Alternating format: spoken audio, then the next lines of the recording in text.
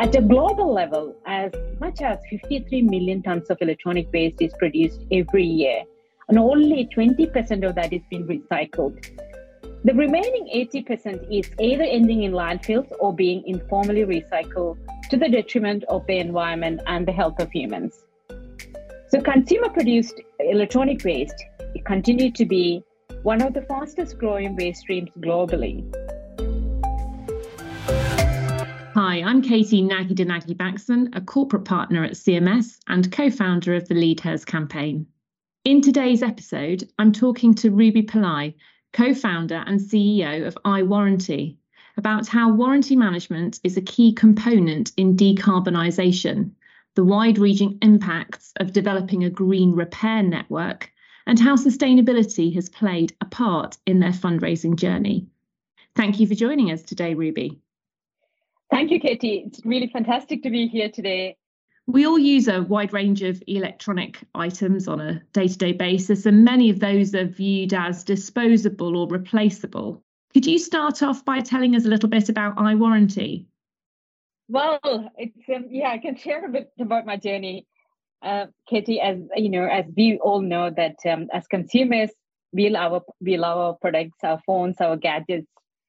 We can't live without them. That's the world we live in. I have to say, I would never have predicted that one day I would be talking about warranty management and electronic waste and connecting that to climate change. My background, similar to you, like in law, as I practice corporate finance law, and I came to focus about electronic waste crisis in an unusual way. My journey started as a consumer who missed out on a warranty claim, and I was really frustrated with the process, poor customer experience, which resulted in me replacing an item. I'm not sure whether you ever had to deal with one of those warranty claims and whether you've been on those long phone calls repeating the same information over and over again to different call center representatives. I really hope that didn't happen to you, but it's really not a pleasant experience. And I know, as you know, that the surge in electronic waste has been driven by increasing consumption rates of electronics, shorter product life cycles, and scarce options for repairs.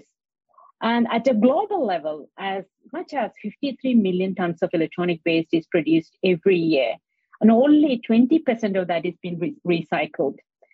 The remaining 80% is either ending in landfills or being informally recycled to the detriment of the environment and the health of humans. So consumer-produced electronic waste continue to be one of the fastest growing waste streams globally. From a consumer's point of view, several factors can influence their choices around replacing an item. For example, like lack of understanding of warranty rights or accessibility of the relevant documents to make a claim, lack of knowledge about why the consumer protection laws or such a cost of repairs are very high, difficulty accessing affordable repairs quickly, and also the frustrating long process with the claim process. So we can't stop electronic waste crisis by implementing policies that are purely focused on e-waste management and business-focused laws. And I believe we consumers have a role to play in this as well. As consumers, we are in a very powerful position to influence change in this space. And prevention is the form of extending useful life of products and proposing a solution to tackle the ever-growing electronic waste problem by making repairs more accessible and affordable. Extending useful life of products will lead to lower production, resource usage, and carbon emissions. In short, repairing more and extending the useful life of products has compounding effect regarding sustainability. So I founded iWarranty to solve this problem. iWarranty's vision is to reduce electronic waste by helping consumers to repair and reuse more home appliances and electronics. We use AI machine learning to digitize warranties and automate warranty claims and simplify in and out of warranty repairs for consumers. We are working with manufacturers to solve this problem. Thanks, Ruby. really interesting to hear about how iWarranty started. And I think, as is common with many of the founders we speak to, it's come from your own personal experience of having a frustrating problem that you wanted to resolve. And I think that's always very interesting because there's a real passion behind there, because you've been there and had that frustrating experience. Absolutely.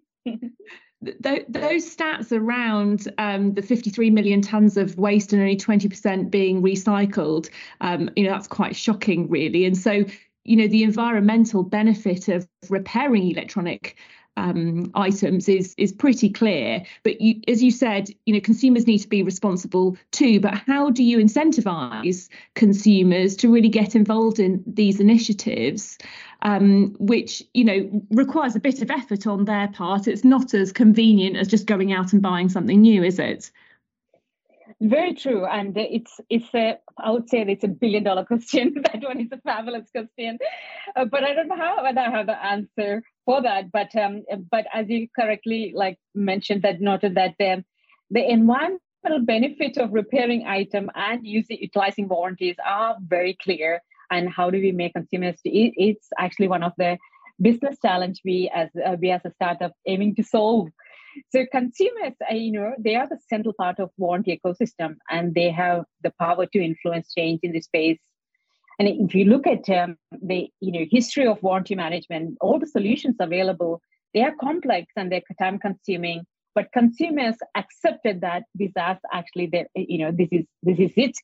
So repairing an item is too expensive, and so it's better to replace. That's actually the attitude of consumers today. But for example, the time taken to repair a dishwasher or a washing machine, it takes a long time. And this is around in this industry for such a long period of time. So it's not easy to influence change, consumer perception or behavior quickly or instantly about warranty claims or repairs. Like an example, it's like an Uber or Airbnb. When they came to market, I don't think as consumers, we were comfortable or even ready to take a ride with a stranger or sleeping in a stranger's house in a new city. Public perception of that shared goods and services has changed substantially over the last 15 years since these companies came to market.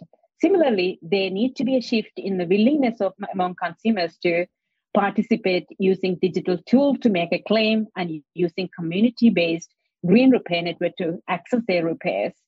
I'm optimistic here because consumers do care about sustainability. Consumers are shifting their spending towards products with ESG-related claims.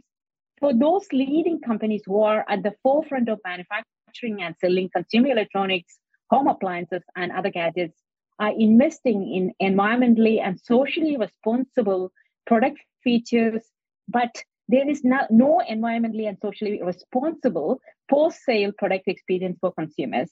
And this is exactly our solution, provide manufacturers and consumers. And iWarranty, just to briefly give a bit about iWarranty, is that we are working to solve this problem. And we are constantly thinking, how do we actually encourage consumers to repair more and use warranties? We are still going through that process. We provide a very simple, sustainable, and cost-effective solution for manufacturers so they can pass the benefit to customers. So it might take another 10 to 15 years for us to become, iWarranty to become an industry leader and to be in the marketplace with consumers and manufacturers. But it's really, we are working very hard on that. For an out-of-warranty repair, iWarranty's Green Repair Network makes repairs more accessible and more affordable for consumers. So our mission is to give consumers convenience and peace of mind through our solution. And I truly believe iWarranty technology has a distinct advantage to become a leading force in this realization of sustainable development goals and drive innovation in this manufacturing sector, and enabling more prioritization of digital channels for customers to service and warranty management and ensure a product is fully utilized. It addresses the global e-waste concern by promoting sustainable consumption while minimizing environmental damage. And we are yet to launch our Green Repair Network app, which is called Endless. We need to create awareness about the benefits of Green Repair Network, and it is a challenging task ahead of us. And I'm confident We will find a way to solve it. And I'm really hopeful that consumers will participate in this journey. And because iWarranty's Green Repair Network is a community of passionate repairers who want to make a difference. Through Green Repair Network, iWarranty connecting product owners, repairers, and manufacturers in the most convenient way for accessible and affordable repairs. And so, Ruby, is the app, did you say it was a matching service between the repairers and the consumer? Explain to us how the app works. Yes, exactly. So the app works as it's a matchmaking platform. So we curate a list, a repair network of 7 qualified repairers to our platform, onboard them, and we match them with the product category a repair request is coming from a consumer end. So there are multiple ways to reach consumers and consumers in the market. Very good. That's a complex part. We currently are working with manufacturers. So manufacturers put our QR code into their products. So they download. If something goes wrong with the product they purchase, the Green Repair Network through an authorized repair network will be connected through the process. And if it is an out of warranty repair, and if you are an iWarranty user, consumer user, then that product is immediately matched with a repairer who repairs that product. So it's a matchmaking platform for repairers and consumers. I mean, that sounds like a fantastic idea, because I think if I needed something repaired, I wouldn't know where to start in looking, other than I'd probably do some kind of, internet search. So that sounds like a fantastic idea. What have been some of the kind of knock-on effects of setting up this network? I imagine that there's been, a lot of work that's gone into it, and as you said, it's been a complicated thing to put together. What have been some of the kind of surprising outcomes and benefits which you've seen from setting this up? Yeah, so last year, October, we started testing a beta version of the Green Repair Network platform with repairers in London, Cambridge, Birmingham, and the sort of wider Greater London areas. And it was really massive support from repair communities. We onboarded all 500 repairers within 5 weeks, within these areas. So they wanted a digital solution because they are community repairers. They are digitally disconnected. So we are bringing them all together under one platform. Traditionally, if you think about it, repairs we access through, in the olden days, we just walk into a shop and give our device, or maybe we call somebody to come and repair our dishwasher or washing machine or mobile phone. So I came from India. So normally all the corner shop, there'll be a repairer. I will just walk and repair that. So it's no longer the same, because in today's world, we are digital age consumers. We want everything to happen within the palm of our hands. Green Repair Network provides exactly that, the level of convenience in relation to repairs. So when we onboarded over these 500 repairers, we have to stop because there was a massive demand, because we had a beta version of the platform, and they onboarded, and we have to launch what we are building at the moment to the wider market in the UK and Luxembourg over the next coming months, actually. So that's the brand building activities we have to do over the coming months. So a massive learning from this, because I physically, myself and my team, went to all these repair shops, probably around, 550, 600 repair shops. Repairers say we learned a lot that they face a lot of challenges, such as access to spare parts is a big problem.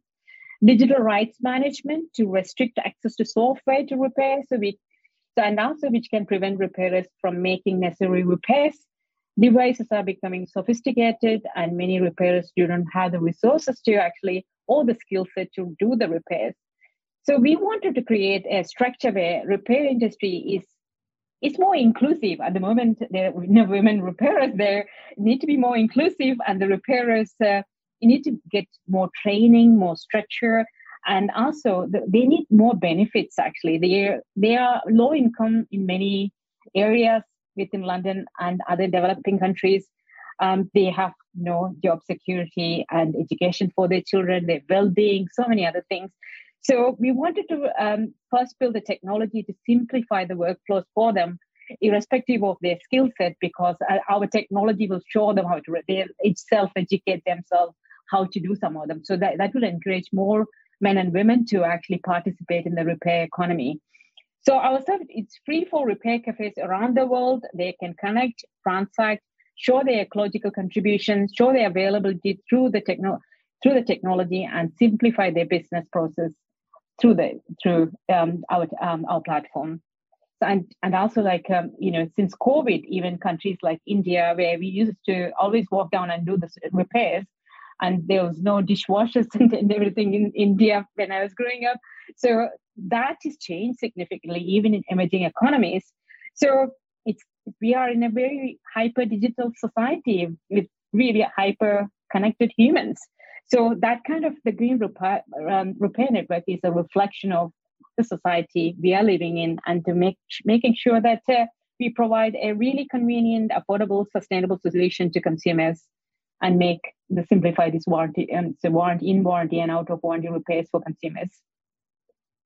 I'd never really thought about the fact that, all those people who are, I suppose, have almost not quite a cottage industry, but, those small repairers, of course, don't have websites where they have access to all their customers. As you say, if I had a problem, I might look on the internet, or I might go to a local shop. So that's really interesting that by coming onto your Green Repair Network, you've really been able to support their businesses in accessing a wider pool of customers, but also that you've been able to help with educating them in terms of what they repair. That's a brilliant kind of net bonus, I think, to what you're doing. We definitely want to bring lots of benefit to the repair communities themselves. Yes, because if they're not happy, then it doesn't work, does it? It's got to be it's got to work for everyone in order for it to be successful. So I was going to move on now to talk about fundraising, and obviously as a business with sustainability so much at the heart of your story and what you're trying to do, we know that lots of investors are increasingly raising sustainability as an issue that they are concerned about, that they focus on as part of their due diligence process. Some of the investors obviously have, impact funds or have commitments themselves to make investments in sustainable businesses. So what has your experience been of fundraising, and have you seen any significant changes in focus in terms of the investors that you're talking to recently? Yeah, absolutely. I can say that sustainability is playing an increasingly important and large role in investor conversations, and it is a priority area for many investors now. This is since actually when we participated in COP26, there was a new kind of consciousness that it.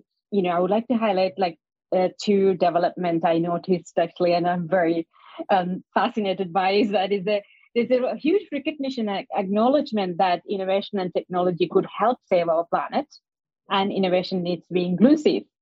Women innovators' role in tackling climate change, and also the female empowerment and entrepreneurship has been really massively recognized since COP26 event.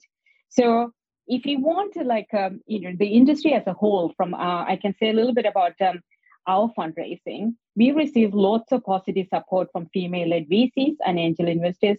In fact, more than 90% of investors who was interested in iWarranty were female VCs. So what I feel is that if we want to work towards net zero future, and we need both men and women to be involved in this process, that means we need to recognize and celebrate gender equality and empowerment of women and girls in climate policy action. That means more funding needs to go into women-founded startups in tackling climate change. While the pledges reflect there's a huge growing awareness about this gender responsive finance, but I feel that it still sort of falls short, far behind in everything. And the awareness created more consciousness among VCs and investor community to invest in female founded startups. Probably, Katie, that you're probably aware that the female founded startup receives less VC funding due to a variety of factors, such as including gender bias in investment decision making, lack of female role models in venture capital, gender bias based stereotypes, and fewer female founders with the prior entrepreneurial experience. So now more and more female-led VCs actually in this space, and they want to invest in female-led innovation. So that's a massive change. That's massive change. So that was probably not the same before COP26. Actually, this was a massive positive transformation that happened since then. I feel that we need to continue to, have more and more female VCs who are passionate to support female innovators in this space. So it's really important. Supporting women's initiative and access to resources can drive effective climate action that because if you want to get to the net zero by 2050, we absolutely need to have more funding for female-led innovation. It's really important. I think that's a very timely thing to say. And also, I think the fact that you're seeing more female VCs being interested in your business, providing you with funding, that's fantastic news for us. I mean, the whole purpose of setting up our Lead Hers campaign was to try and drive more investment in female-founded businesses, because obviously, as you said yourself, we know that female-founded businesses find it harder to raise investment. It's interesting how it correlates with concerns around sustainability, isn't it? Because obviously, concerns about sustainability and trying to get to net zero, the environment, that's an issue for all people, regardless of your gender. But I think what's interesting is to hear you talk about, in particular, that kind of link between more diverse investment, more diverse VCs, and supporting sustainability. I think that's quite an interesting story, isn't it? Yeah, I think previously this type of investment, I think it was not there. I know in emerging economies, there are many women from disadvantaged communities actually had great ideas. They could have brought that innovation which tackling climate change, but they only since COP26, there's a lot of awareness about, there's a valid claim about climate change and everybody needs to do something, then you can't leave the 50% of the world's population behind. And they have innovation, they have creative solution to solve this problem. It needs to be not one or 10 or hundreds of startups. It has to be millions of startups can contribute to that one. So they need to be a massive collective effort from male, female, all VCs in this fund, because it's not only the early phase of fundraising, it shows that you have a valid idea and credibility. But I feel that as you grow even to more confidence, male VCs investing in female founders, that send the right message to market. Say it's more credible. Actually, I just feel just female VCs investing in female women innovators, as you just mentioned, in climate solution. And so we, as we said, we had set up Lead Hers partly to support underrepresented founders and to sort of drive change in the industry, mostly to support the female founders on our Equip program, which of course you are one. So as a former lawyer, kind of moving into or having moved into the tech startup space, what skills do you find that you're utilising from your previous roles? Because it's very interesting to hear your own personal experience of what you've taken from your previous life and what you use now in your role with iWarranty. And what external resources have you found most useful when you started to build your business? Oh, that's a very interesting question, and I may be biased with my answers here, as you know, sir. I feel lawyers make great founders, great entrepreneurs, and I'm utilizing almost all my skills and knowledge as a lawyer, especially someone who worked in a corporate finance area. I'm not afraid of long hours. I'm not afraid of getting knocked down by investors or a customer. I know I can get up and I'll keep going, and perseverance. I think lawyers have a really good attitude for not giving in, persevering with pursuing the clients they eventually want to get. It's a long journey to convert leads into real clients. As lawyers, we are risk averse, but at the same time, in a particular, it's a great quality to have in a founder, because we are in a really unknown territory. Is constantly moving. It's like sailing, so you don't know what's happening. So you have to be cautious. You have to skillfully tackle each day with a bit of a risk-averse attitude. It's really positive, and investors appreciate that. First and foremost, lawyers are great communicators, even though I'm not a litigator and my communication skills are not that great. And but it is really handy when it comes to pitching and conveying your vision and persuading people to join your journey. And it's a really great skill to have. And above all, actually, I would say that all those core skills are absolutely valuable. And one thing actually I found is fantastic as a lawyer is the network we have, the social capital. So which is like, your colleagues to your friends from law schools, to your bosses, your clients, and the relationship you build in the industry as a lawyer. And they can be a massive support network when you start. For example, CMS or KIP program actually it's an incredible program. It's really supported, and I met so many wonderful founders and access a lot of resources through that, and learned a lot over the last couple of years. So it's access to that network is really vital. So that is an amazing as a lawyer that we do have that. It's a privilege, I find. So it's really good.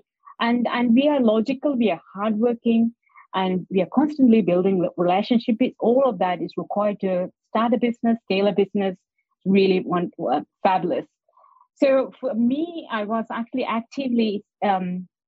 So we founded startup just at the towards the beginning of COVID. So everything was remote. I actually actively participated in competitions and joined University of Cambridge, Cambridge's Accelerate Cambridge. It's an accelerator program. I applied to as many accelerators as possible, free money and networks, Innovate UK. So all those network brought significant connection. I think networking is such a vital part of entrepreneurship, expanding your network for finding investors and also finding customers, great team members who wanted, so you're constantly that being part of a wide variety of communities is really valuable. And so I joined a few of them, so including Europe as well as in the UK.